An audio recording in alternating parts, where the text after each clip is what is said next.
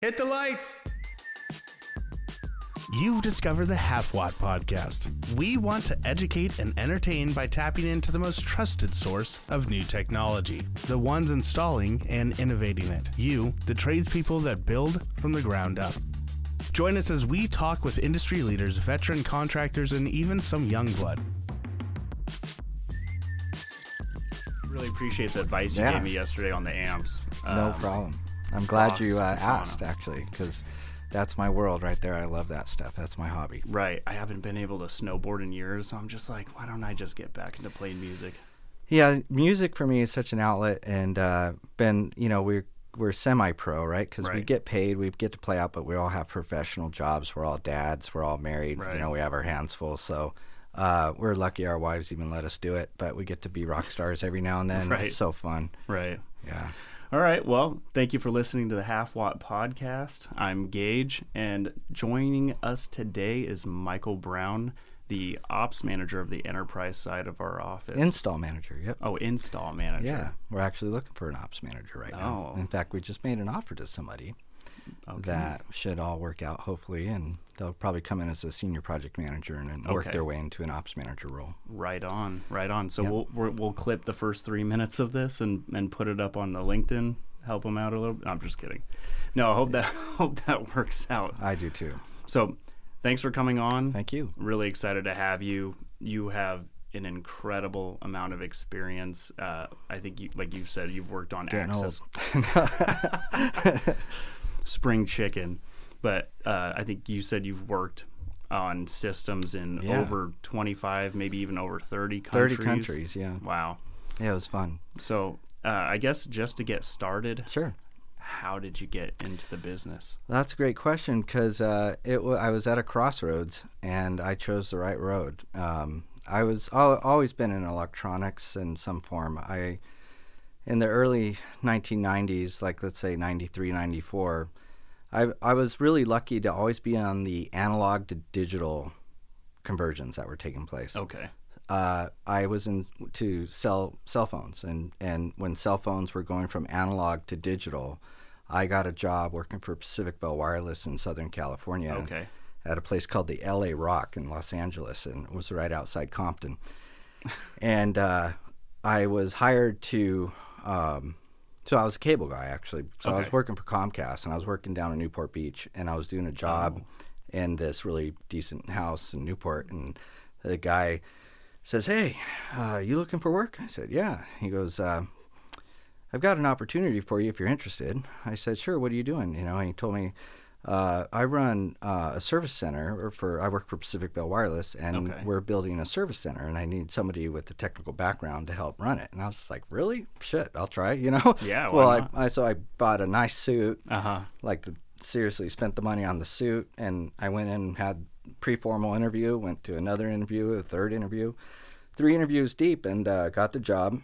And first thing we did was I had to get trained in Motorola and Ericsson and Nokia at the time. And I had an electronics background already, so in RF design and engineering. I wasn't an engineer, but I had a background in RF, so it wasn't that different for me. I could understand pretty quickly. But circuit board repair and stuff like that, I had to get into that a little bit more. And what was cool about it was we went through and tried to there was like level 1, level 2, level 3 trainings and stuff, and Pacific Bell Wireless had a lot of pull at the time, and this was right when analog to digital was taking place in 95, 96. And so what was happening, though, is the way analog cell phones worked was you got static, or you didn't have dropouts. It wasn't digital, so it wasn't...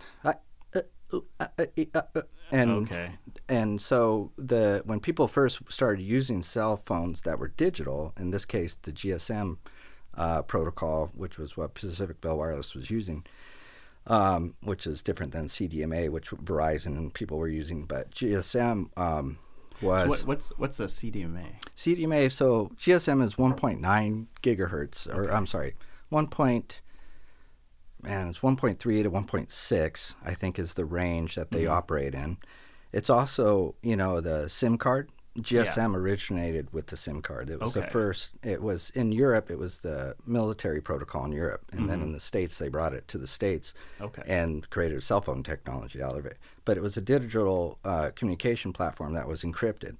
And the nice thing about it was that you put everything on your SIM card. So your contacts and all your contact info was on your SIM. So when your phone died, you just moved SIMs, right? Nice. Okay. Whereas Motorola, Nokia, and other that were non-GSM are not the manufacturers. Right. But the technologies like CDMA, which again is just another wireless technology. I forget the frequency they worked at.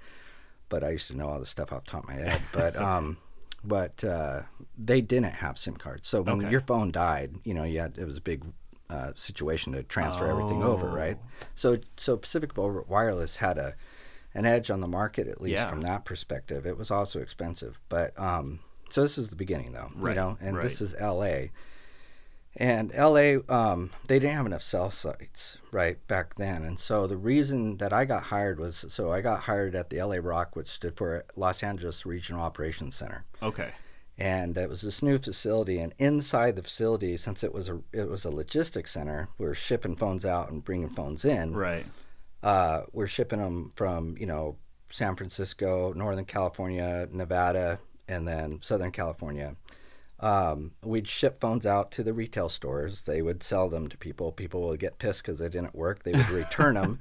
They would come through our department. Right.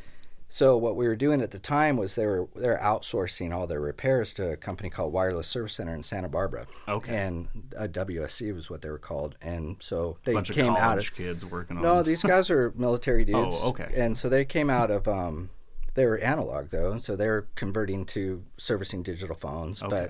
But the equipment you use to simulate a cell phone call, which is how you would begin testing phones. You'd bring them in and you'd simulate the calls, and so it would broadcast it out and receive and do all this stuff and put it through all its paces and handoffs and stuff like that from one site to another.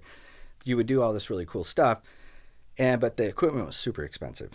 And so, and battery charging, all the battery repairs and just all that, the environmental aspects of it was expensive. So long story short, they sent me to the Wireless Service Center when I first got hired to meet their vendor, the person that was doing all their repairs. But really, it was a recon mission. And Wireless Service Center, I think, knew it. So it was so cool. It was like my first or second month on the job, and that we were going to do this recon because basically we were going to do that in-house. And so my boss kind of pulled me aside and goes, I want you to learn everything, and I want to build that in-house. And I said, okay, cool. They come down, they pick us up in a limo, drive us from L.A. to Santa Barbara. Okay. We get out, we do this whole thing. They take us to lunch. They want to keep our business. We're feeding them a ton of business. And then we tour their facility. But the one guy was pretty smart. I think he knew what we were doing. So he was really apprehensive to show us. And I kept probing. And, hey, can I see how you handle your batteries? Let me see your batteries. How you handle this, how you handle that. And so long story short, we kind of just took their ideas. And then I went to Florida and trained with Nokia. And Nokia, they had this massive facility that took in phones and basically repaired them. Oh, I bet. And they kicked them back out, right? And this was before cell phone insurance. In fact, this was right before cell phone insurance kicked in. This was actually how cell phone insurance became what it is today. You know how when your phone dies and you have cell phone insurance, they just boom, ship you a new one? So those are usually refurb phones going through this whole horseshoe process anyways. So it was kind of cool. I was in this, analog to digital conversion there, but the problem was there was not enough cell sites. So 90% of the phones that I had coming in were all good. I would say 98% of them were good. It just there wasn't enough cell sites. Right. Yeah. And so that commercial, "Can you hear me now? Can you hear me now?" by Verizon is because of that. That's so funny. So I was always battling with our BTS department, which is our network ops team, because I would be, hey, when are you going to get cell sites over at La Cienega and, from Beverly Hills and this area, where all the phones were selling. And man, I got stationed at the Beverly Hills store because they were having so many returns. Wow. And there was a firmware issue, and I had to flash firmware on all these phones. So these people were coming in, lining up outside, and their cell phone would come in, and I'd flash their phone and do this. Right. And man, they were throwing their phones at the windows. They were so pissed. And I'm talking like, there's Burt Reynolds' assistant. People, out there. no, I'm like legit people. Like I had a guy come in actually one day. This is really a trip because our GSM was actually the most secure protocol, and so a lot of people who were into stuff where they didn't want people listening in on their phone calls were using GSM.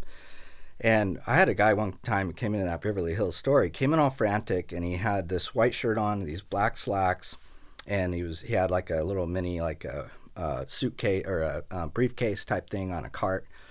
And he came in and he goes, "Hey, this needs to work. This needs to work. It's not working. If I don't answer my phone, they're gonna kill me." I'm like, "Oh my gosh, man, whoa, jeez. Have you ever heard of stem cells?" This is 96. Right. And I go, "No, I have no idea." "Did you know how what did he say? He goes, "Do you know how a lizard can regrow its tail? Well, we can do that with human limbs. And I'm one of the chief scientists." And Bobby, the guy started singing like a canary at the front desk, right? And I'm just listening to this guy going, "Whoa, this guy's a whack job," you know? But this is also very cool. I had no idea. It wasn't until like 2000, 2006 that stem cells became like a big thing, right? Back then, I had no idea. I think I was just full of shit. Anyways, he needed his phone because whoever he was working with, scientifically, on his work, he was like, people were coming after him. He was freaked out. And then there was an old song by an artist, this gal, she sings, I just can't remember her name. You say, da, da, da, da, da. There's some song, I don't know if you remember hearing that. But she came in one day. She was all nice, really? This artist she plays. She came in. I'll never forget. She comes in through the door. She's got a Victoria's Secrets bag. She puts it on the table. She has her phone. She slams it on the table, and she's like, "I have this phone, blah, blah, blah, blah, blah."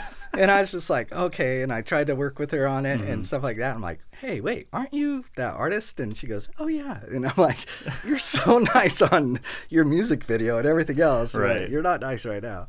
But, yeah, so people that were pissed off in Beverly Hills were, people that were pretty well, that whole group. So anyways, that was pretty neat watching that analog to digital conversion. Well, as I'm a cell phone tech, or running this, service center essentially, which we basically did this cool horseshoe thing. So we graded the phones by cosmetic as they came in. And if it was a good cosmetic, it was an A. It went through this horseshoe where we would pre-test the phone, put it through a cell site simulation. Right. Does it even work? From there, if it had errors, then we would classify it differently, and then it would go to one of my level 2, level 3 guys. If it was a kind of like bad LCD screen, bad keypad, flip phones all broke all the time, that kind of stuff, then we had components. We would repair those.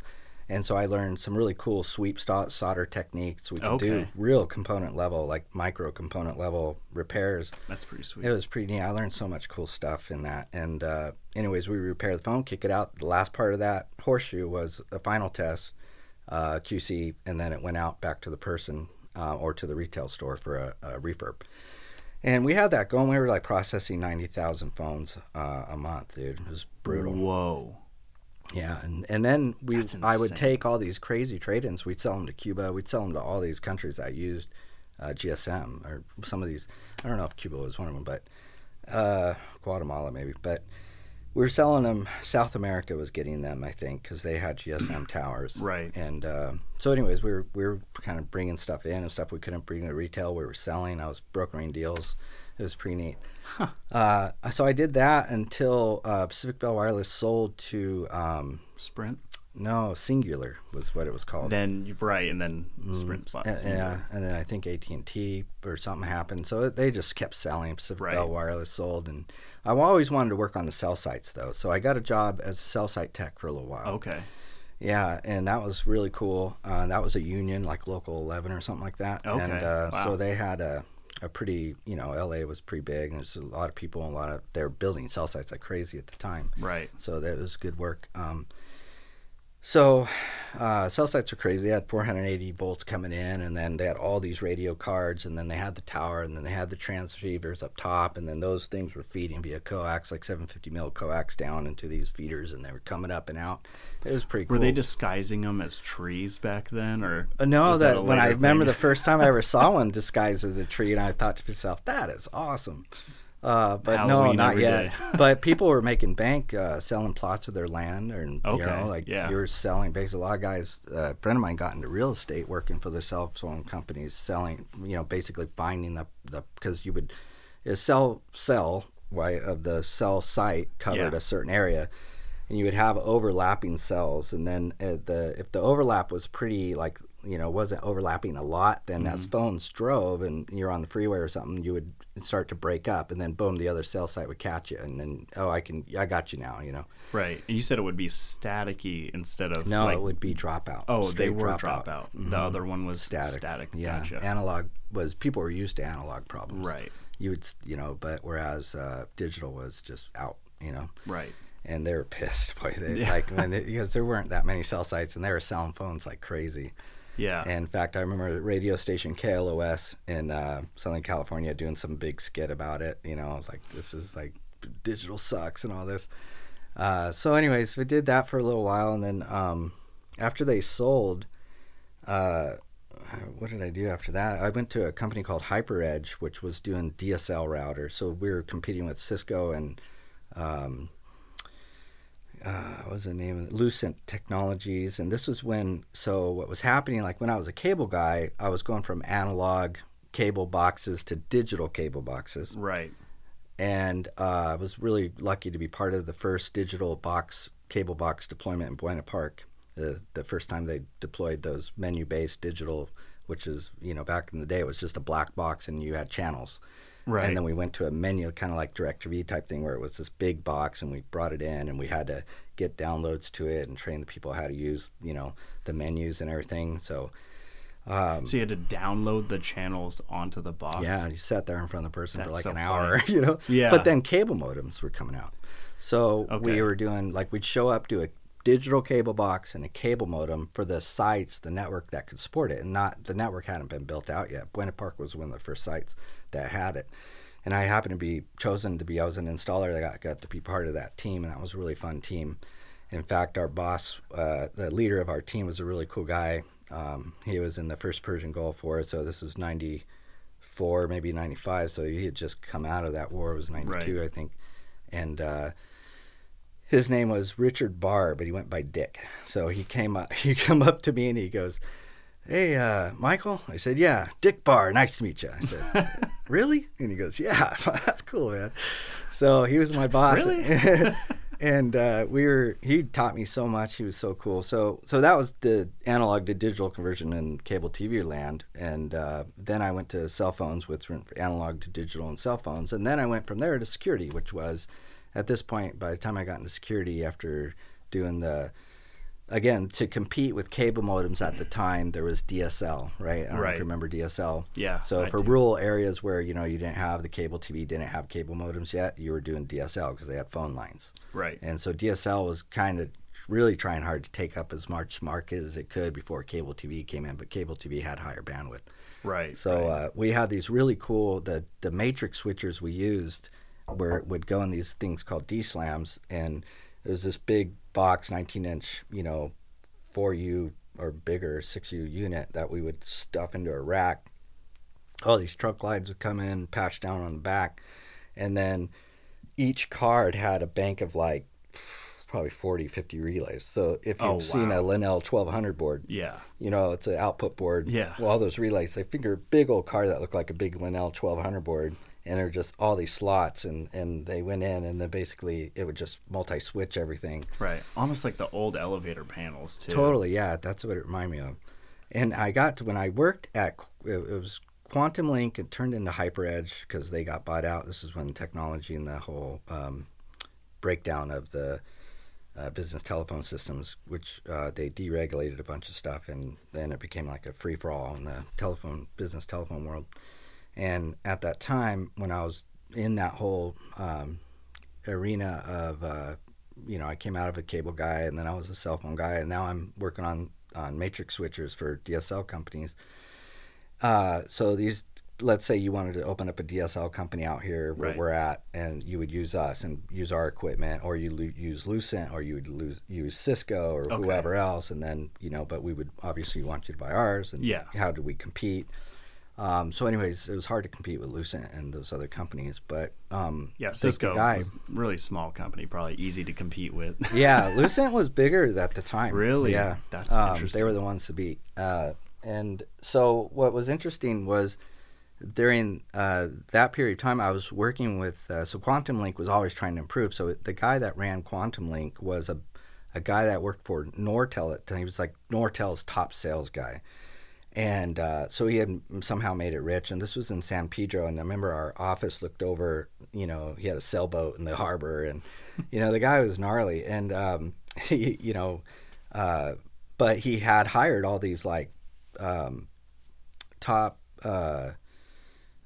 engineers to design, this thing. And he had this top engineer, and then these hired guys. Some of these guys were, NASA, and some of these guys were writing the code to put on the chips, machine language, and they were like contractors. But I got to like watch them write the code, and then I got to where I was a gopher basically, and if we got a hold of a Lucent box one time, our competitor's box, and I had to disassemble it like you would. Just complete surgery, put everything in on this huge area, and then the guys all dissected it, and they're like this, and that was the day they kind of realized they got their asses kicked because they were better. I'm like, whoa. Anyways, reverse engineering. Yeah, we did a big reverse. It was for real, and then he wrote his own software program to test everything, QC it and stuff. He was really neat, and so I got to work with some really cool guys over there. That was when Matrix the movie came out. And I remember I was sitting at this long, really cool office with this long table with all these engineer guys, and I was just this, 23, 24 maybe in the back, and these dudes are all gnarly and they're all talking, and I was like, wow, this is so neat. And then all of a sudden they all started talking about The Matrix, and at the time it was so cutting edge, Yeah. Now when I watch The Matrix, I'm like, wow. That's so Looks like a cartoon. Back then, you're just... But I remember just, oh my God, The Matrix, it's so real. What if we're in a Matrix? These guys are all pretty gnarly. So I just remember sitting back going, wow, I'm going to go home. I can't wait to see The Matrix, on VHS. I wonder if Blockbuster Video has it. But so after, so I was kind of just lucky. I had all these lucky moments in my life where I got to work with really neat people. So after the Bell Labs, or the Quantum Link, I guess it was, got bought out by HyperEdge, we went to I took some time off, and maybe, I don't know, 6 months, and then I got a job working on plotters. Okay. A friend of mine turned me on to this company called Steven Enterprises, and they're based out of like Lake Forest in Southern California, and I interviewed there, and in my interview, the guy had a plotter that needed to be put together and set up, and he goes, all right, you put that plotter together and we'll determine whether or not, So basically, I put the plotter together. He had me do it for free in my interview, right? So I saved him the time of having to do it because he was one of the techs. And he goes, oh, you did a good job. And so we'll get back to you. And so did another interview, and they offered me the job. And then so basically what I did was I drove all around, used to fix blueprint machines that were still around, alcohol-based blueprint machines. Okay. And then wide format engineering copiers and printers, and then wide format scanners, and obviously the plotters like we have at our office and everything. And so that was fun because that was electromechanical. Like the scanners all had high-res digital IP cameras. And that were scanning the document that was being fed through. And then it was feeding it to a computer. And then there was a print server. And there was all kinds of, all the networking of it. The print server, setting up the printer drivers for the big companies. We're talking Oakley. We're talking big companies where they needed... they were doing design, and I would go to these really big offices, and they'd buy these plotters, and then I'd take them off this big truck and assemble them, and then park them, and then network them, and get them all set up, set the print servers up, work with all the CAD people, and get the drivers right, and do all this stuff, and it was intense. I was going to say, that sounds it was crazy. Really intensive. It was, but man, it was so fun because it was, like I said, electromechanical. So you had servers, you had... Obviously, working with IT guys to get everything, you got to get IP addresses, you got to put drivers, install the drivers, got to configure the drivers. But what was cool was the mechanics of it, right? So you had gears and pulleys and belts and feeders and rollers, and then on the old engineering copiers, you had thermistors and all these heating elements and these gnarly, cartridges. Because they were alcohol based. Well, the blueprints were alcohol based, and those had chains, a big feeder. That was like a motorcycle. It was like just motorcycle motor almost with this big chain. It would feed the drawing through, and then you had the alcohol. It would bleach the. You like it? We put Vance and Hines on the printer. Yeah. It was pretty cool, though. I like the blueprint machines, but they're not fun to work on because they smell. And okay. Engineering copiers are not fun to work on because you get the toner everywhere. And that stuff was a mess. And then the plotters suck because you get ink everywhere. And, right. So it was definitely, I touched a lot of chemicals I shouldn't have touched. Nowadays I kind of regret not wearing gloves. Right. But so that was, again, going from blueprint, copiers and to high-tech digital plotters, that were going in. So I was in this transition there too. So again, this is, at this point, this is maybe 2000 and, I guess I got married in 2001. So this would have been like 2000, 2001, 99. Okay. And then, so I was there like 3 or 4 years, maybe longer.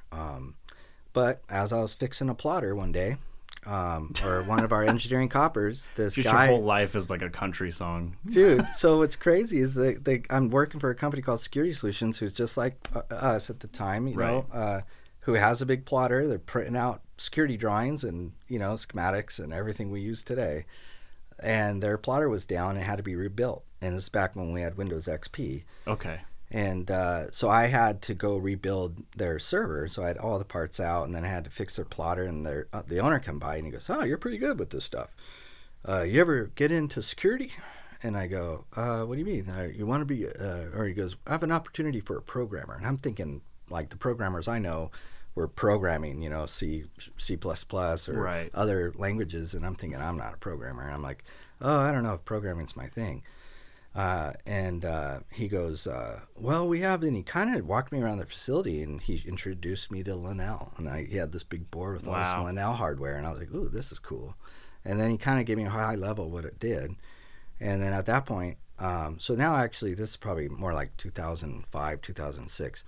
And so I said to the guy, because I must have worked at Steven Enterprise for a while, but I said to him, "Well, yeah, I'm really interested in this." And he goes, "Well, here, why don't you come in for an interview?" So I did all the interviewing and stuff, and I got a job from a different reprographics company to make more money, and then I got an offer by this guy to make more money in an industry I'd known nothing about. So in this industry I've been in it 6 years maybe.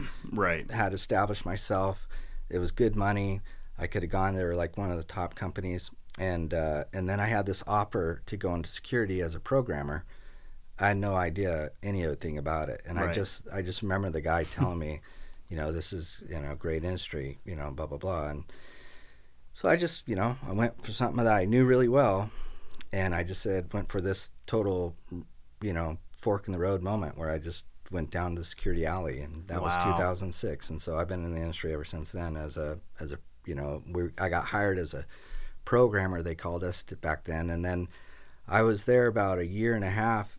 Good thing you did, by the way. Man, it's crazy. And so I went to Selectron a year after working with that guy. So I moved out of Southern. My son was born. I would never be able to afford Southern California at that time. Right. I was living in Huntington Beach. There was no way in hell, It's like $700,000 for a 1,500 square foot house, and that was cheap.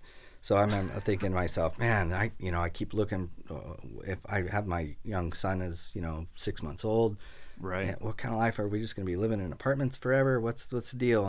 And one of the cool things when I was with this company, they're based out of Los Alamitos, California, and we had some good accounts. One of them was Staples Center. Oh wow, that was pretty cool. And we had other accounts, but some high rises in downtown LA. Crazy elevator controls, a really interesting problem. One time I went to a service call in a downtown, an issue where back in the, the CRT monitors, right? Right. So this guy had, we went out to troubleshoot a really tough issue on a Linnell system that nobody could figure out. We had been there multiple times. We would get these ghost reads, and they couldn't figure it out, and, noise was what we kind of suspected. And the head end was in this room right next to the elevator shaft. And we walk into the room, and there's the computer that Linnell was running on, which had an old CRT monitor. And the elevator would go by, and the whole monitor would go, woo. And we're like, whoa. And then it'd come by again, woo. And he goes, oh, yeah, that does that. And we're just like, huh. And we're here to troubleshoot noise. So then we're like, if it's doing that, I wonder what it's doing to the Linnell head end that's right next to it. Right. And so we started kind of keeping track of what was going on and monitored it for a while. But for some reasons, when the elevator would go by, it would duplicate like a card read. Interesting. Yeah, so that like was the a trip. frequency of it going. So we moved the head something. end, and it didn't happen. So it was weird. Wow. Yeah. But that was just so cool that the timing was perfect. That's so weird. So I gotta love that, the timing. Yeah. And so I was doing a job for a credit union, and I was doing a BioScript reader. This is again 2006, and BioScript readers were new and relatively new. And we were doing stuff. We were doing fingerprinting for the FBI for this bank for whatever reason they had to do. And I had this point of contact. It was an FBI lady. And so anyways, I was working with her. I was like, this is cool, right? But we were doing this crazy integration behind the scenes. And I just trained in Linnell, for hardware and video. So we were kind of getting into like that professional services level stuff. And so the guy that was our Linnell rep, the sales engineer guy, was Trevor Newton. And so Trevor Newton had worked with Selectron with Steve and all the team members that we know, from the early days. And Trevor was one of their programmers, right? And he was a top dude, really smart. But he went to go to work with Linnell and moved from Oregon to Southern California. He was actually still living in Oregon at the time. And this job happened to be in San Diego. So we were doing, he came down as like kind of the assist in the whole deployment and stuff. And I got to talking to him. I remember being in the elevator with him, and I remember saying, what's Oregon like? And he goes, oh, it's great. I'm like, yeah, I'm kind of looking to move, and do you know anybody who's hiring up there? And he goes, I do. And he gave me Robert Flynn's card.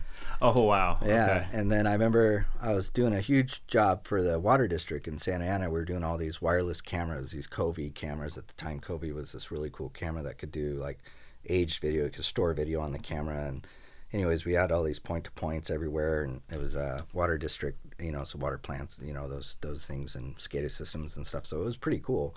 I was finishing that big project up, and I remember I was at lunch, and I called Robert Flynn to see if we can set up an interview. And he was the vice president. He was the Selectron. He was the chief operations officer, COO. Okay. And so he answered, and he says, "What do you know?" Blah blah blah. And I said, "I know this, this, and this." And he goes, "Well, you could come up for an interview and not fly me up or nothing like that." So right. I said, all right. So I came home to my wife and I said, why don't we book a flight to fly up and do this interview up in like Tigard. I couldn't even say it right, Oregon. And so she's like, I'm down for that. And so I almost took a job going back into the cell phone repair business in Tennessee at that time. I was kind of, because I was trying to find a place to, affordable that I could raise my family. And level 3, run a service center, exactly what I was doing at the LA Rock, but in Tennessee. Okay. And I was like, I interviewed with them. I got the job, actually.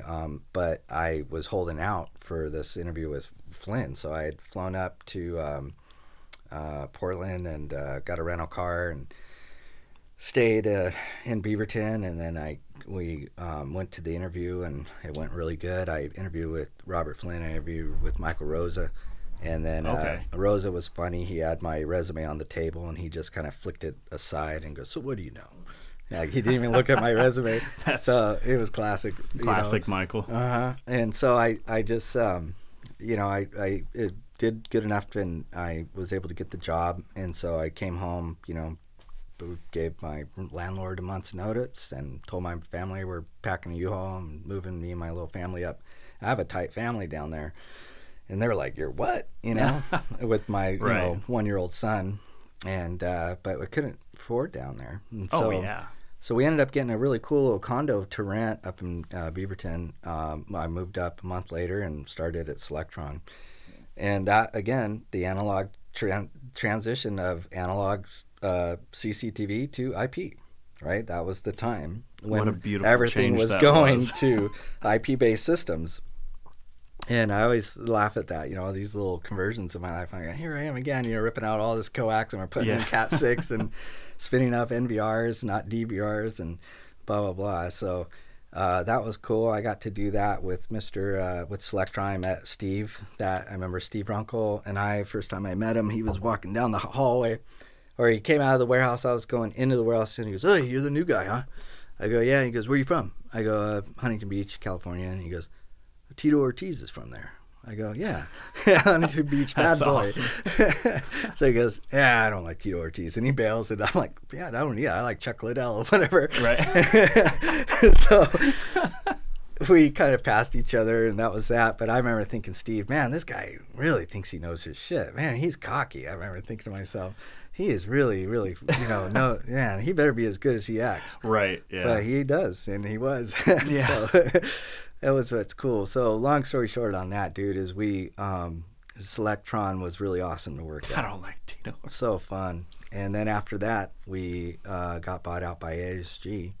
Right. And now I'm a startup engineer. That's what they called us. When I got hired in with Selectron, Flynn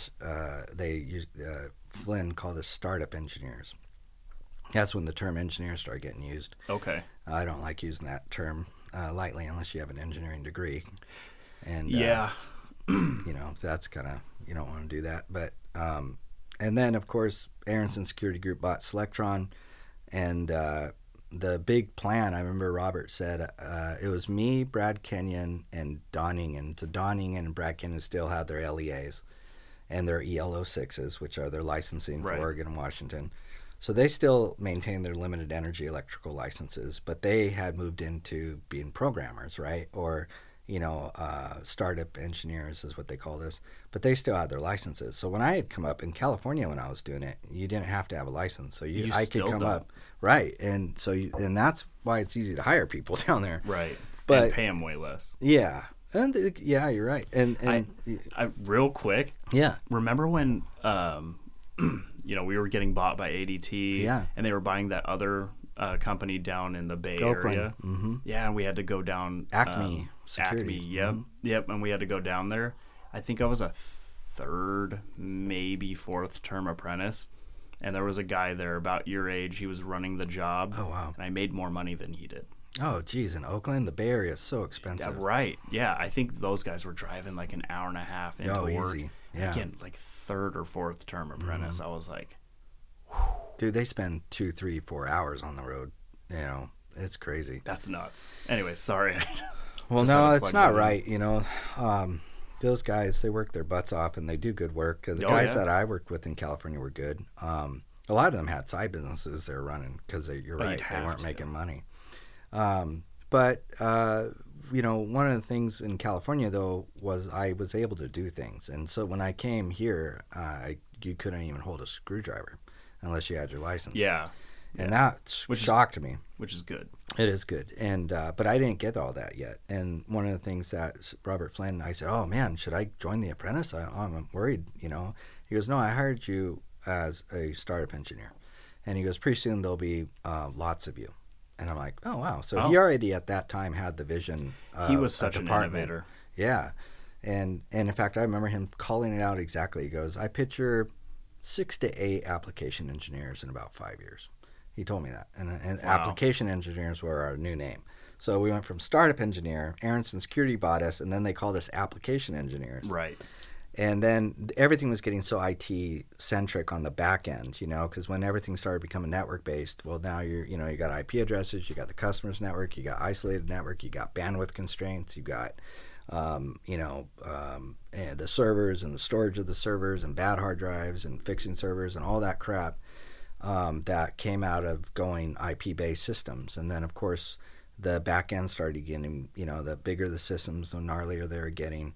SQL Server, we were going from MSDE to SQL Server Express. And, you're transferring from XP to Windows 7, and then from Windows 7 to Windows 10. And then there was so much happening in that short period of time, Windows 2000 to Windows 2003 to Windows 2008, and then now 2016, 2019. So all of those, and where they got the term engineer is because when you would hire for a programmer or, a startup engineer, one of the things people were doing at the time was trying to look for people that had a a certificate called the MCSE, okay, a Microsoft Certified Service Engineer. Oh, The MCSE was a pretty hard cert to get.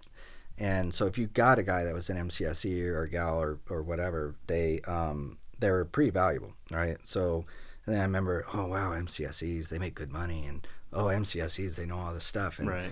So we were always on the hunt for them, you know. And if you got an MCSE, then they had a strong background in both Windows operating systems, server operating systems, domain controllers, networking, everything. And so you can insert them really quickly into complicated IT-centric environments. And they just learn the back end, learn the hardware, learn the application, send them to training, and then they could become just put it all together. Pretty efficient, pretty quick. And so that's kind of when I saw them moving to the term engineer, like Flynn calling us startup engineers, and then of course ASG doing application engineers. That was coming from the MCSE. It was like Microsoft kind of coined that term. Yeah. They're like, oh, anybody could be an engineer, you know? Yeah. So and now they're not called engineers anymore. Integration specialists, which is good. I remember one time a customer said, in fact, we'll get into the story. One of the big customers that we had locally, I think they've sold already, was Mentor Graphics, and I worked for a really cool guy, Robert Clore, who was one of the smartest guys I ever worked with. He was our customer, but he really was a mentor. You know, he taught Steve a lot, he taught myself a lot about security, not just making everything work, but security. Right. Like, what are you doing for this huge corporation? You know, you're protecting assets, you're protecting people who are part of the assets. You know, you're approaching security from a different perspective. You know, it was the actual perspective of a security professional. And that's when it really clicked for me. That's when I was like, oh, this is what I like. This is like, I can put all this together, but I can design these systems. And why do you want to protect this? And how much more complicated should the authentication practice become or process become the deeper you get into the organization? Should that really tough security be on the perimeter, or should it be on the inside? Are we just going to let anybody into the facility? You know, is it street level? Is it campus type environments or big corporations? You know, all of that started to become so much cool stuff, and that he taught us so much. I think Steve learned a lot from him. I know I did.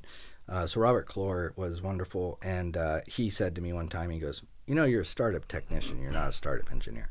Right. And I go, I agree with you. I was going to argue with him. He goes, but you know why they call you startup engineers? I go, why that? So they could charge me more money. So I was like, yeah, you're probably right. But then at the time, I was an application engineer. You know, you're not an application engineer, you're an application technician. But I agree with them. So now they call them enterprise integration specialists or integration specialists, which in short, you call somebody an IS person. That sounds either an information systems or integration specialist. I like that. It makes more sense, too. I think so, too. Because you are doing these integrations and you're tying everything together. So that is pretty cool. But so anyways, you know, once we I couldn't touch anything. He didn't want us to go through the apprenticeship, and he really kept us just doing programming and startup and commissioning of systems. So you have actual techs, just for background for everyone. Yeah. You have actual techs out there, you know, the license holding, you know, low-volt electricians. Yeah. They're wiring everything up, installing, and then these guys certified on the products. Right. Mm-hmm. Yeah. And then you guys on the back end are programming everything. It makes it so smooth. That's why startup and engineering was cool, because you would come in at the time when you were ready. Let's say as an install tech that you've been on the job freaking months at that point. Right. You're ready to start the system up. So we would come in, and obviously there was pre-work going on behind the scenes to prep, but you know, to start it up, program it, you know, or in some cases, you know, install the application from scratch, set up the database, everything, and basically you would just program all the hardware and the video systems and get it online, commission it, do all the commissioning paperwork, turn it over, train the customer. That's how we did it. And so we would, and then of course service, and we were doing infant protection at the time, so I kind of specialized. Brad Kenyon, who was my mentor on that, and Stephen Romeo, they really taught me a lot. And I really liked infant protection because it was a neat thing. And you always had complicated doors in hospital environments. You know, you had vertical rods and delayed egress maglocks and sounders and, you know, all these card reader integrations and stuff. And then, of course, you had the loud sounds that would go off and drive the nurses crazy. Probably the babies and yeah, so infant protection was kind of what I specialized in then for a big long period after I did the Menographic stint. And but Menographic is where we did the 30 countries, and that's where Steve Runkle, who's our GM out of our office, obviously super experienced. And at that time, he was like what we call the technical client manager / project / everything, but for Menographics. And so Steve was amazing because as a startup engineer at the time, or application engineer, he would pair, he would do all, he would sell the system in all these different countries, design it, sell it, estimate it, right? Sell it, and then worked with Robert Clore on the design and the methodology and what we're doing all around the world. And then I would get it in basically as a package, and he would give me a manila folder, and in that would be the drawings with the panel schematics, which the panel schematics were everything. Right. And which was basically the can, all the boards in the can, and point to points. Right, because like you said, all over the world, dude, you might not know their language or what they're talking about. But you can read a schematic. But you can read colors. Yeah. Most people screenshot and really point an arrow to that input. Sorry, colorblind people, but I am one actually. I've gotten by. I'm red-green, man, and I've gotten by all my life in electronics and networking. One in our industry. It is so hard, dude. I actually once I could see the colors you see. So if I walk up and you say, okay, that's red, that's green, that's orange. Once I see that and you tell me what they are, I will always see it. So have you gotten used to it at this point? Well, usually what I'll do is I'll ask, like, let's say, all cable's different and the color shades are a little different. So when you open a sheath of cable and let's say 22.8 or something, you spread them all out, or back in the day, like Cat 6 or whatever, you spread them all out, but not all of them were the same. Some of the colors were really easy to see, especially, I was dealing with back in the DSL days, 50 pair, 100 pair, 200 pair. Like white slate. I did not know you were colorblind. Oh, dude, it's crazy. It's been so hard. That's why I did well in application engineering. But I've been working in electronics my whole life. Yeah. Resistor values. I was having to do classification of resistor values. Wow. And having to look at the chart. But again, I could see the colors. It's just in your brain. So as long as, like, that purple is purple, and you see purple and you tell me that's purple, from that point forward, I'll see that hue, that color, and that will be purple to me. Right. If a different hue comes in, it could still be purple, but I won't know it's purple. Right. So I might say, hey, is this purple? And they'll be like, that one is magenta, or whatever. And I'll be like, Gotcha. And so, so I was really glad when things became more IT, because then I started getting, although switching LEDs are always a pain in the ass, right. Seeing the LED colors. Right.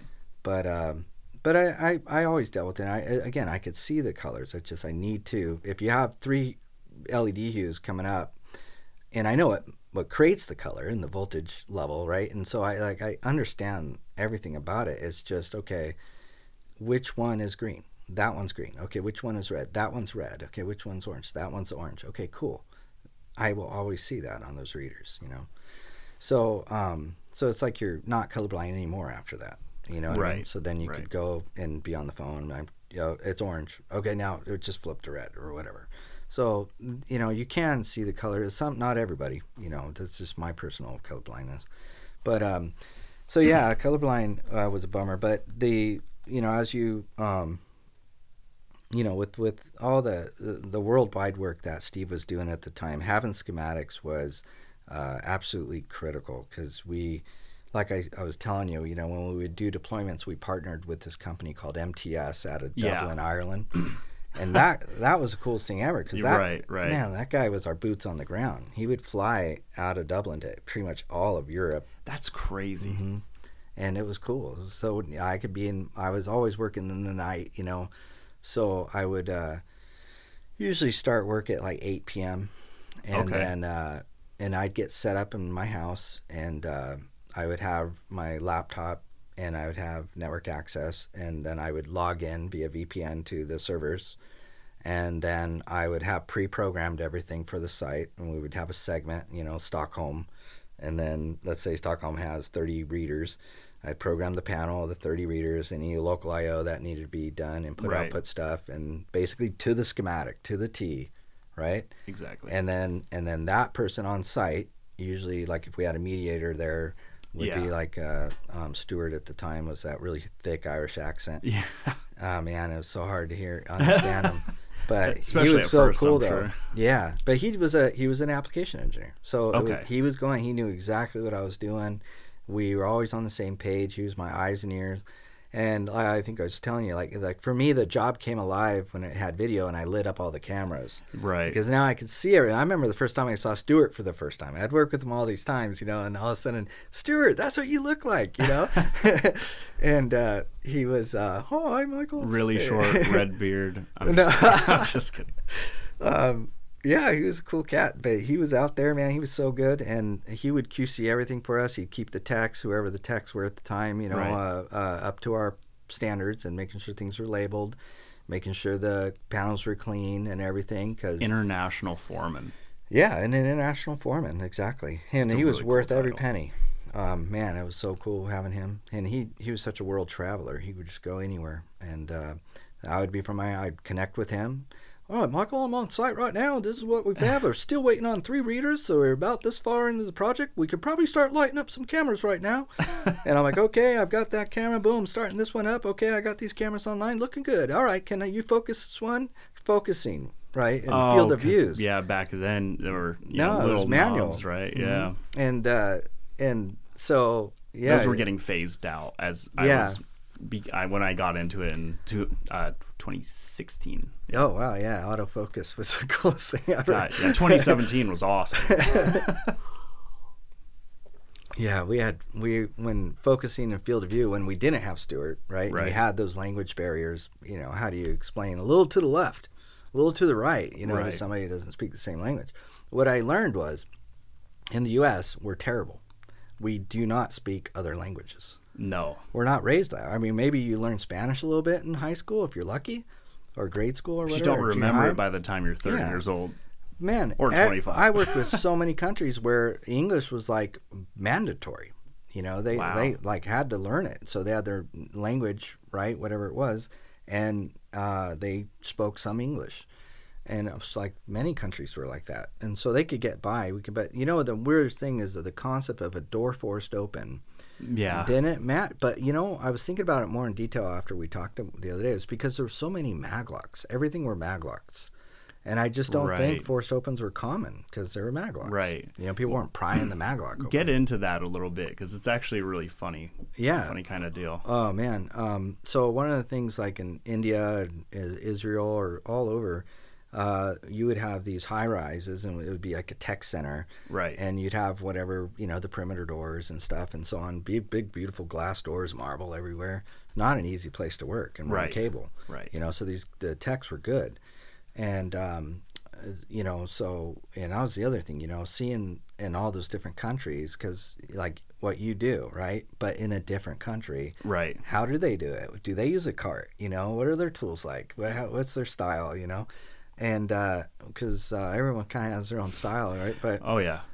But long story short, with the maglocks, right, was I was eventually, because everything was also locally powered. So you didn't have, some of it was, some sites you didn't it wasn't home run to a power supply that was sending power out to the maglock where it was like that. Usually there was a supply above the door, the maglock itself. Right. We were sending a trigger. Or we're interrupting, putting a relay out in the field. We'd have them. They would actually fashion the relay and build the relay out in the field, like an IDEC, and route everything through. But I would just send them the dry contact trigger, basically. Mm-hmm. Yeah, and basically remove power from the maglock. So it wasn't that easy to be like, oh, just power it down and give me a forced open. Right. So if you're going to commission the door, you're going to do a card read. You're going to granted no entry is what we would do. Do a granted access, open the door, go in. And this would be over the phone. That's how I commission with them. And then they would go in, do a Rex exit from 3 different directions. Okay, good. No alarms. Right. All right. Give me a forced open. So, strike door, you could put a piece of whatever to block it from latching and then sneak the door open. and give you a forced open or whatever. It's way easier on an electrified handle. Yeah, but the maglocks weren't that easy unless you powered them down. Right. And it wasn't that easy to power them down. So I'd be like, just power them down. They're like, we have to get through, all this stuff to power it down. I'm like, oh, man. So, but they would just be like, why do you want a forced open? I'll give you a held open. That I can do. Right. Right? And so I would say, okay. And I'd shorten the timer so I'd get it. Okay, cool. I got the held open. So the door contact's working. Granted no entry was a good one. Right. That's why I would say grant access but don't enter. Because if I got a granted no entry, then I knew we're that far along. Like, the door contact was good. Right. And then granted access, door open, perfect, door closed. And then we would do forced open, but that was so hard to get across. And why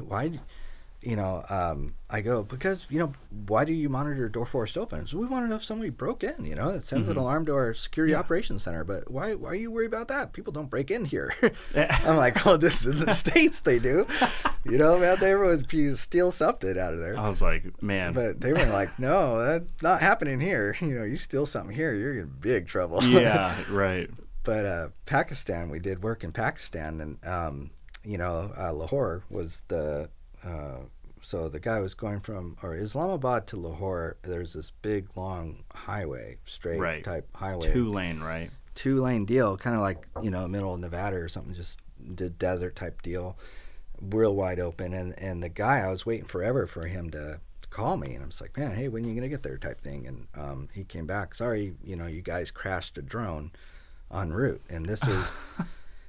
I just was so shocked by that. I was like, you guys, right? Because I'm an American. And he's like, you guys crashed a drone, and when you crash a drone anywhere around here, it like cordons off, a huge, like people go full on mission, right, to prevent trade secrets and people to take our technology. It was a pretty extensive effort to, to get all the crash stuff. The crash site became a pretty big deal. So they would cordon everything off. I thought for a minute there, he's like, well, I can't do anything. The drone carrying all the readers just crashed. Yeah, nowadays it'd be like, oh, we're dropping off your readers. Right. Where's the Rexes? Oh, yeah. 20 minutes. Exactly. That's how it's going to be. Jeez, man, nowadays. But but the way he said "you guys," and I'm like, that was funny. I said, "Wow, jeez, man, that's crazy," But all around the world, one of the coolest things that I remember, Shenzhen, China, and Beijing. So I don't know what the distance is between the two, but there's a train you could take between the two. At least that's what I remember. And I was we were commissioning a site. I want to say the new site was in Shenzhen.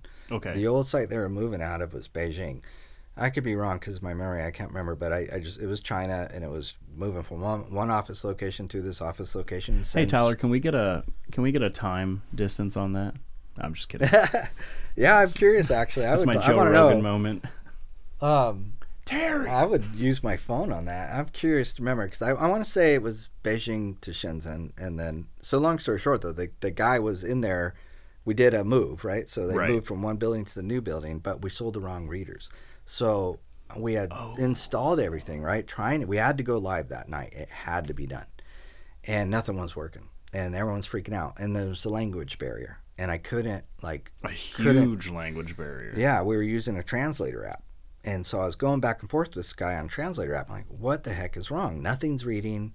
And I started to catch on at the time. Runkle wasn't the guy anymore. It was a guy, Michael Kennett at the time, I think, who was managing the account, and he had placed a reader order, and for whatever reason, it just ended up being the wrong part number. Right. And that was shipped to them, and they installed them, right? So they're like, you sent the reader, right? So it's your problem, right? And I'm like, well, yeah, it is. And I'm looking at the part number, and I'm trying to do all these, like, is this right? I started to catch on, right? And I finally like, oh, shoot, this is the wrong reader, and we're not going to go live tonight. And you can't one night ship to Beijing. Right, and the customer, it was probably 3 a.m. at this point, and the customer was a pretty tough, at this time, Robert Clore had moved on, and Michael Andrews was the new security director. He was a really, really good guy, and but he was tough, and it had to be done that night. Yeah. And so meaning when he woke up at 6, that site better be online. And I was trying really hard to get it online. It was 3 a.m. And the guy there was one of so the way, when they would spin up a new office, they would actually send somebody from the States, working with the employees, because they would have to get the network up for the employees and their client machines to talk back to the States, right, where our servers were. So there was somebody there. And I remember, kind of talking through that guy and the staff. And I remember thinking, well, you just moved from a site. How far away is it?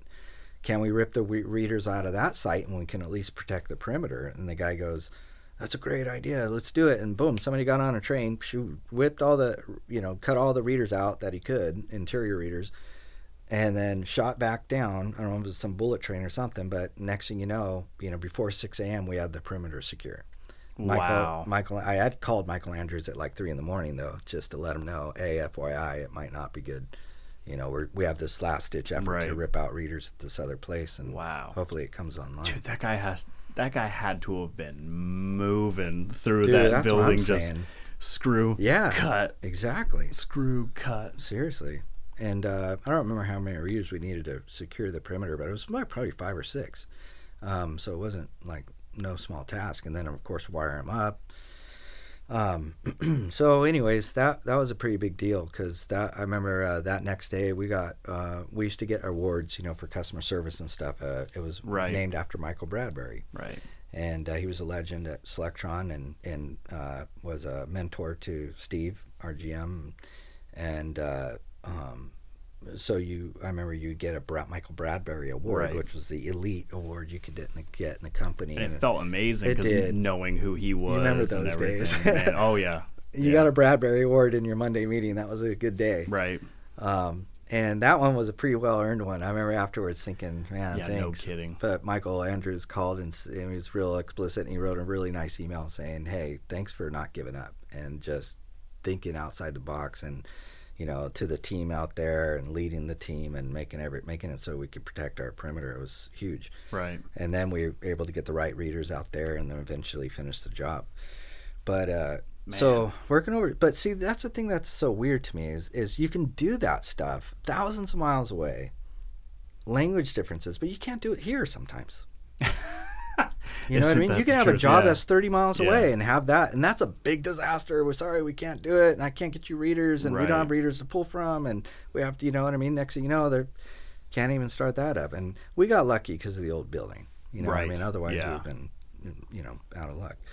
And that's why I called him at 3 in the morning. I remember he was not happy about the call, and he's, oh, hello. No, he was happy. I called him, of course. That's something he needed to know. But I just said, if this plan doesn't work, it's not happening. Yeah. But he, all those years doing work overseas, this was my favorite time. It was such a cool time, and I really liked seeing, like, when we spun up those cameras. I remember in Bangalore or Noida, India, just seeing the people, and or Pakistan, they just they had, I don't know what it's called, but it's like, it was so hot, and they would have these full, like, body type like kind of loose clothing. God, I am really sorry if this isn't true. Are they called burqas, Tyler?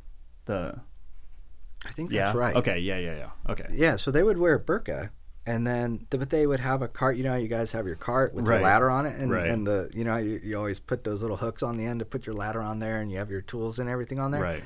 I just remember that camera turned on. He was in his burqa, and he had his. I was like, that's cool.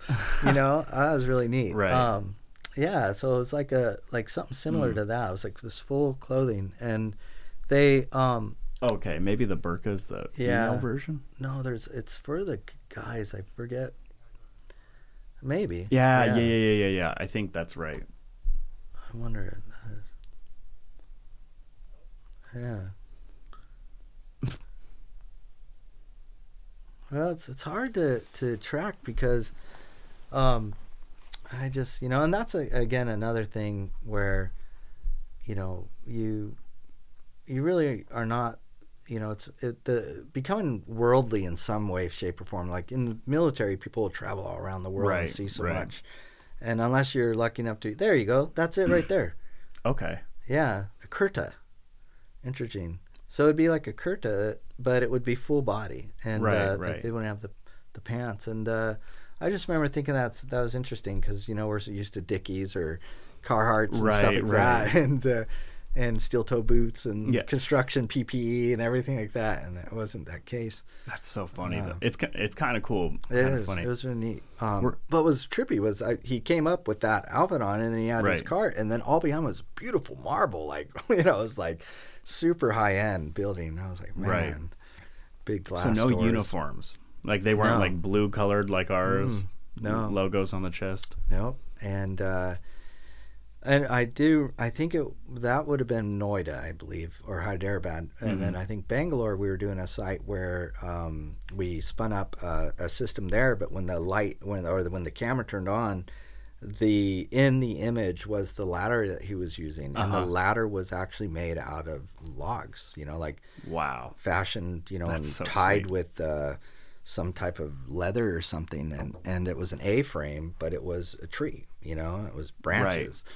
So did it fold at all? It was a folding A-frame. No kidding. Yeah. I took a screenshot. I was like, no way. That is because in the States you have OSHA and everything else. I'm just like, man, nobody will believe me if I tell them this. You're not even allowed to use wood ladders anymore. Yeah, wood ladders, funny. Real wood ladders, but made out of a tree, legit, That's so sweet. That was unbelievable. I wonder what the weight requirement on that was. Yeah, I wonder what kind of wood it was. I wonder because it was a legit A-frame. The guy was using it and focusing the camera off it. Wow. Mm-hmm. I couldn't believe it. That had to have been such a cool thing to neat. Witness. It was. I couldn't believe it because, again, and we're so safety, specific here. Right. So anyways, it worked. The lifespan on leather. Yeah. It was something else. And but man, he put the camera in, it looked clean, everything was labeled, and got the image right, and it worked, and everything was cool. That's incredible. Yeah. But I remember in Shannon, Ireland, we had a site that was always getting hit with really high winds, and it would vibrate these doors, and we would get all these false door forced open events. And Robert Clore at the time said, man, every time that happens, Securitas is kind of all around the world, and they had Securitas officers there. Oh, do they really? Yeah, and they would, to respond, the poor officer had to drive this, security officer had to drive this long distance to get to the Shannon, Ireland site, I remember, or something like that. So when they would get a forced open and they would be concerned somebody was breaking into the facility, obviously they would, drive out there. Right. And anyways, to deal with the issue, it took us a while to figure it out. The techs would go, and hey, everything's right, and what's wrong? And I convinced him to put a camera there because that's the only way to do it. And so at some point, Axis made we used to call them soda pop cameras. They were just really small little cameras, but they were kind of deep, and so they looked kind of like a soda can. Okay. And you could they're cheap though, and you can point them at the door, and that's all it was. So, just to put it right here, look at that door, and that was it. And so we tested one there, and sure enough, the door would go like this. You could see it move, and it was just, you'd look at the weather reports and stuff and see it was like getting hit with just wind, and so it would vibrate enough to cause a forced, I guess. And so that was good to have. And so then that kind of lit a light bulb in his head. He's like, man, that's going to save me a lot of money on rolling. Oh, yeah. I was going to say that had to have paid for itself. Yeah. Really fast. Over and over again. So he put them all around. In fact, at the time, Steve was the client manager, and he was just thought, yeah, this works great. And he goes, do it everywhere. They're like $300 a pop. Just, it's going to save me so much money to, just the truck roll alone was $300. So that wasn't a maglock door then. It was probably... That was a legit regular handset. Okay. Yeah, that was in handset Ireland. Or strike. Ireland is kind of similar to here. The office buildings. A lot of Europe was very similar to here. India was a lot of pretty much all maglocks. Pakistan was maglocks that I remember did, and push to exits. So you would have a push to exit. Okay. Yeah. And that would drop the power, and that's how you get. So your Rex, and so that was the other thing. I'd be like, okay, on my prints it shows a Rex, not a push to exit, right?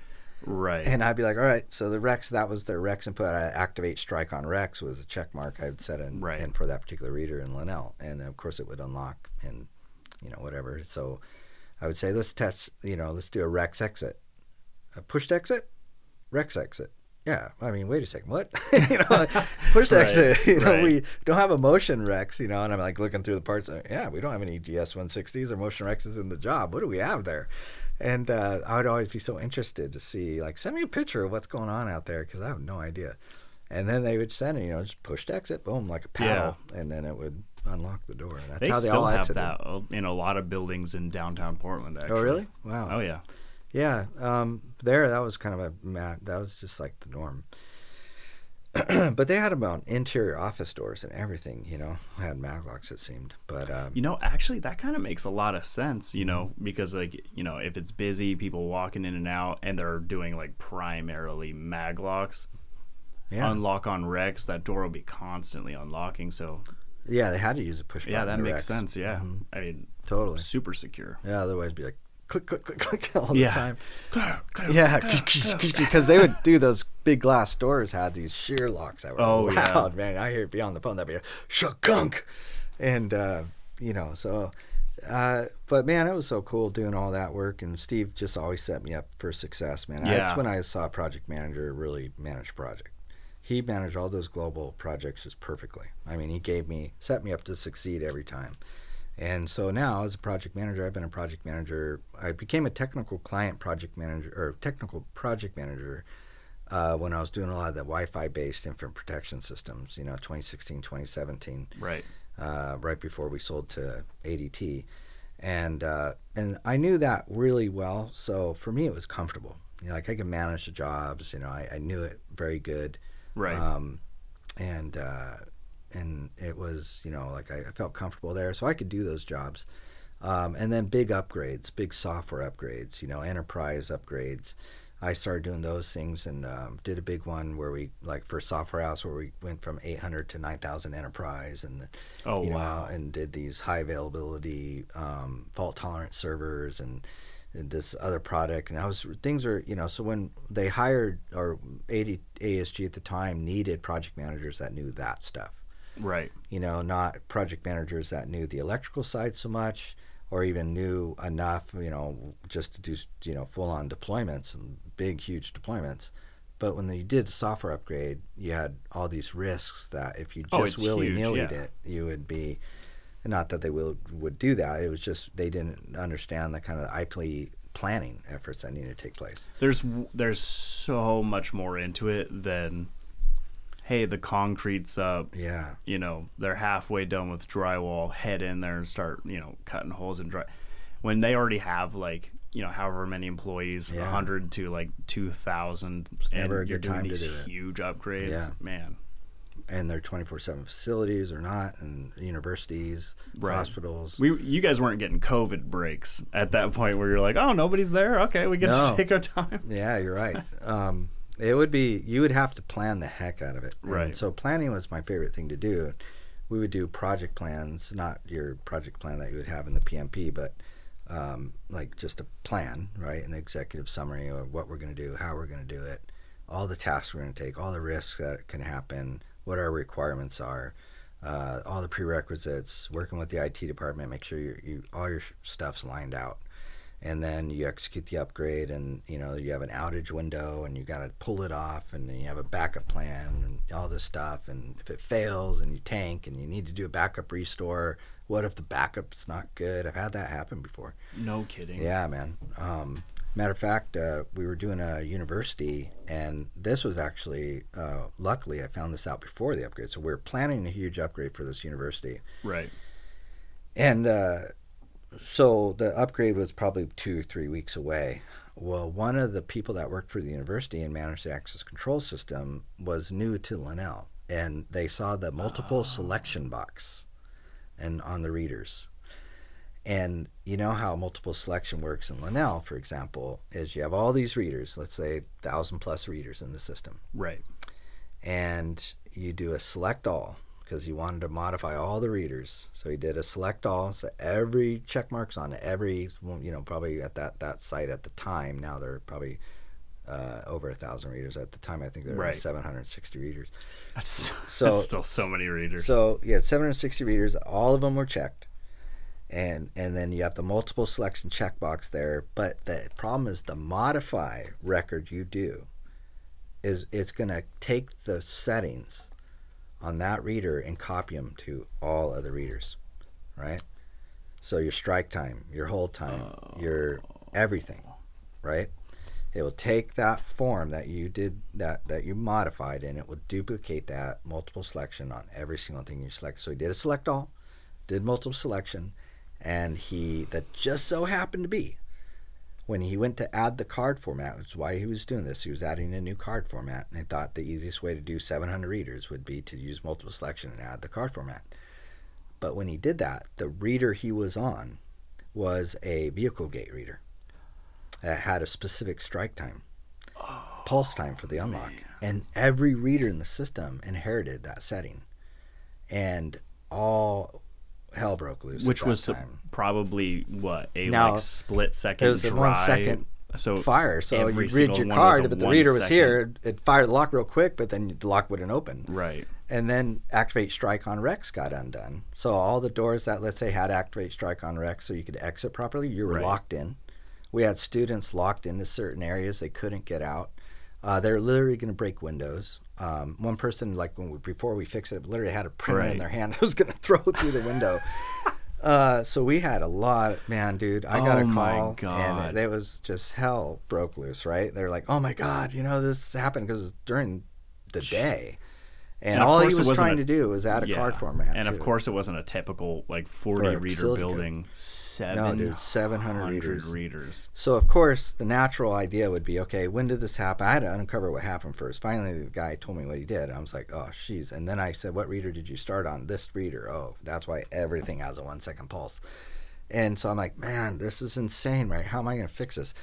Oh, well, you guys do backups every night, so we'll just take a backup. You'll lose whatever happened between last night's backup and right now, but I need your IT people right now. A very easy price to pay. Right. Dude, the backup file was corrupt.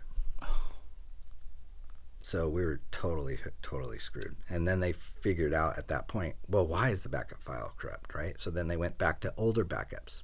Couldn't restore those. So IT's freaking out. Everyone's freaking out. And then I found a reader that I did like a process of elimination, or basically kind of deducted what's the most common reader here. Right. And then, oh man, dude, I just picked one that was most generic, like proper setting, and did a multiple select and applied that. That fixed 80% of them. Right. And then I had to go find the vehicle gates. I had to find the Matlock doors. Had to do the activate strike on Rexes. Had to be, 50, 60 hours of work? Oh, easy. It was just so insane. Wow. And no good backups. And so I worked with the IT department to find out why they had recently migrated their servers, and the SQL Server guy, their database administrator, I was asking them, originally I had it set to backup and overwrite, not do an amend. And so he thought it was better to do an amend, so he changed the backup type it was, and it wasn't working. So I said, man, the way I know it works is to do it like this. Right. And so we did it that way. But it was great to learn that before I did the upgrade. Oh, yeah, right? 100%. Because if the upgrade tanked and I went to go try to grab a backup, then I would have totally been screwed. So that was kind of a blessing, but, man, it was so nuts to rebuild all that. Man. Well, honestly, what a great story to end this on. Cool. Yeah, it was fun to be able to talk to you and tell you all these stories. We always go around the office and I tell you little stories, but yeah, I was like, man, we gotta get Michael on. So much experience. He'll talk the whole time. No, it's perfect. They hear us talk every week, so cool. No, it's awesome, man. Thanks for having me. Would you believe that it was an hour and 20 minutes? No way. Yeah. Jeez, I can talk, man. Hey, it's been great. Jeez, it still looks light out there. I thought we were good to go. Well, thank you so much for having me. Absolutely. No, it was a pleasure. All right. Thanks, guys. Thank you. Thanks for listening to the Half Watt Podcast. We always want to hear from you, and we encourage you to email us at halfwattpod@gmail.com with questions or even your own stories. Funny, crazy, or praiseworthy, we want to hear it all. You can follow us on Instagram at halfwattpod to stay up to date on our feed. Be sure to subscribe wherever you listen to podcasts, and share us with a friend, the best way to help us grow. The Half Watt Podcast is a production of Now Hear This Studios.